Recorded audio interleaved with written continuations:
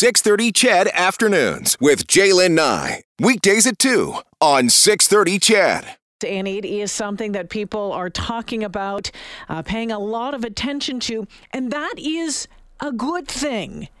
But here's the thing. We can pay attention to it. We need to affect change. There has to be change that comes out of these stories every time someone stands up and has the courage to say, this happened to me. We need to do something about it. We hope that things can move forward and things change. Of course, I'm talking about Kyle Beach, and there are calls for change. They continue to ring out after Kyle Beach stepped forward as John Doe number 1 in the Chicago Blackhawks sexual assault investigation. Beach appeared on TSN's Sports Center on Wednesday night to identify him as the first accuser of former Blackhawks video coach Brad Aldrich. I suppressed this memory and buried this memory to chase my dreams and pursue the career that I loved and the game that I love of hockey. And the healing process is just beginning, and yesterday was a huge step in that process. The revelation comes after details of what was alleged to have happened were made public in what the Blackhawks call an independent review of the allegations. The review was done in response to 2 lawsuits filed against the franchise, including one by Beach. The review states the encounter between the two happened in May of 2010.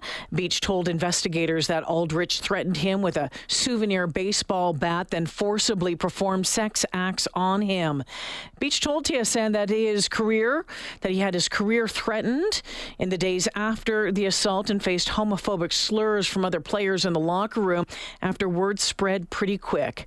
Our first guest this afternoon is sharing his story in hopes that it helps others. Neil Campbell was raped over the course of a year by a neighborhood teen when he was 9 years old. The impact's obviously long-lasting, but he wants other victims to know that there is help out there.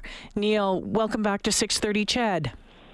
Hi, Jaylen. Thanks for having me. Now, listening to what has come out over the past 24 hours, what's going through your mind? And I'm also, wondering and worried about how you're feeling through all of this. Yeah, it was a real roller coaster of emotions yesterday. There was anger, there was sadness. A lot of his words were my words, and the one thing that I did feel was happy for him, that he was able to find the strength to speak out and not be silenced any longer. So whenever something like this happens, it definitely hits close to home because it's very relatable. And as I said, a lot of his words yesterday were my words as well. When we talk about those words, and I was reading through the report last night, and Kyle Beach talked about telling his parents finally and about the impact it had on his family, and that really resonated with you, didn't it? Absolutely. I told my parents when I was 12 what happened, so I blocked it out for 3 years, and as he said, he tried to bury it as well. So I was very lucky in the fact that my parents believe me, but they've carried tremendous guilt over the years, and there's nothing I can do to change that, and I'd feel horrible for them. So when he talks about his mom crying for 3 days, she wasn't able to protect them, I understand how that even hurts him even more because he doesn't want them to feel that. There's nothing they could have done. So very relatable in the fact that I know my parents still carry a lot of guilt that they weren't able to protect me, but they had no idea. When your family, you told your parents, and when you went to police at that time, and again, this is the early 80s, told your family it would be best not to press charges?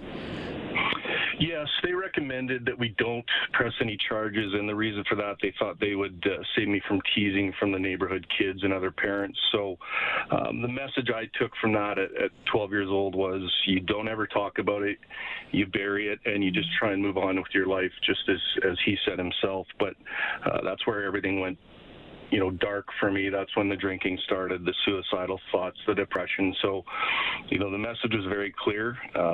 Don't talk about it, bury it, and move on.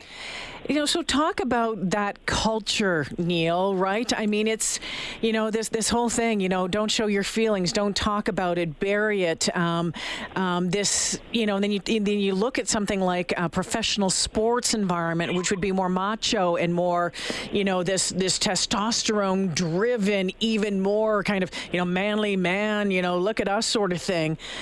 Why does society, do you believe, looking at your experience, make it almost a sign of weakness?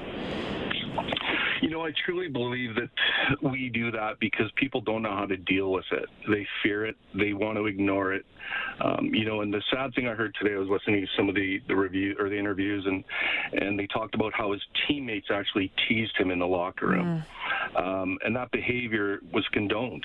And, for us in society to allow that to happen even to one person, men are supposed to be strong. That's what they teach us when we're young. If you cry, you're weak. If you show emotion, you're weak. So at a very young age, we're taught as young men that, you need to keep things inside, battle through, and just don't show weakness or vulnerability. It's just not acceptable. Kyle Beach, in that report, when you read about the allegations made and the words that were used afterwards, threatened, about losing his career, threatened, with being called the homophobic slurs, and then, apparently that did happen. That's a reality. When you look at the power that the perpetrators have over their victims, I mean, that's something that people need to realize, because you know what, Neil, guarantee there's people out there saying, I would never let this happen to me. If I was a 20-year-old man or if I was a 15-year-old boy, I would never let this happen to me at the hands of another man. What do you say to that? Well, they're uninformed, they're uneducated. It's easy to say that if you've never gone through it, and once that perpetrator, they're preying on people like us. They see us when we're vulnerable, and they watch for it. They know what they're doing. And for people like you said that comment on it, I would ask them to go out and get educated. Understand what happens when somebody is sexually abused and raped. For myself, back in 1982, if it would have came out, the slurs would have been slung at me, and people would have asked, well, if you didn't like it, why did you go back? And that's just ignorance in the fact that they don't understand what kind of absolute deep trauma I went through and the power that this predator had over me. It is very overwhelming, and for people that haven't experienced it, you truly don't understand, and you need to educate yourself. But people fear the education because then they have to deal with it, and then they have to acknowledge that it's happening. There's 1 in 3 girls and 1 in 5 boys will be sexually abused in their lifetime. So you have to sit there and look in the mirror and say, if you don't think you know somebody that's been sexually abused or raped, you're lying to yourself. Neil, I always appreciate our conversations, and one of the reasons why you have been willing to speak up and put your name and put your voice out there is because you want to inspire others to find their voice and what you call their freedom.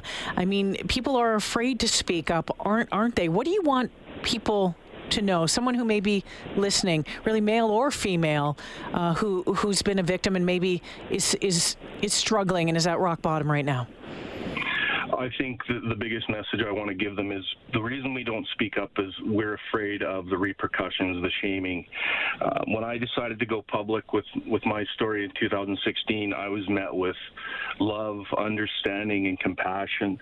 And if I would have known years and years and years ago that I would have been met with that and not the alternative, I would have spoken out sooner. So if people are still afraid, I know it's easy to say for me now, but take a chance, talk to somebody you trust, and I can assure you that there are places you can get help, Sexual Assault Center of Edmonton, and you'd be shocked and surprised at how much love and understanding is actually out there for us. Neil, if someone were to come to someone and saying, this happened to me, I need to tell you something, what do we do?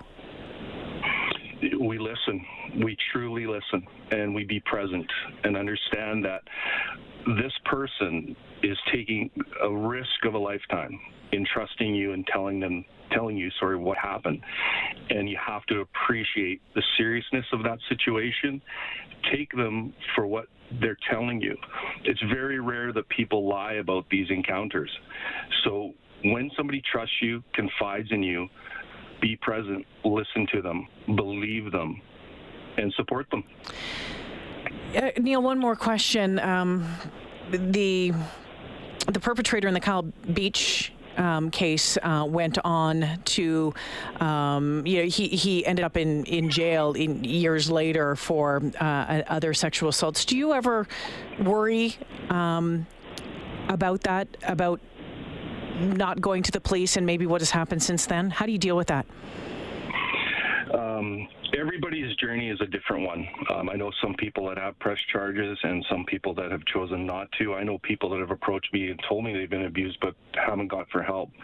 Everybody's journey is different. And at this time in my journey, I don't have any faith in the justice system that we would see anything happen to him that would really put me at peace.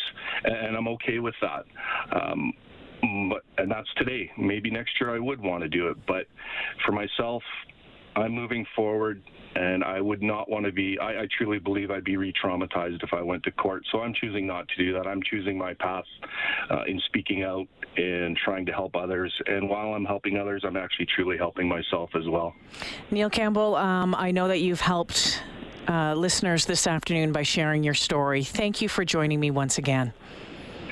Thanks for having me on, and we'll talk again soon. Take care. Thank you. Neil Campbell, a sex assault survivor at the hands of a neighborhood boy.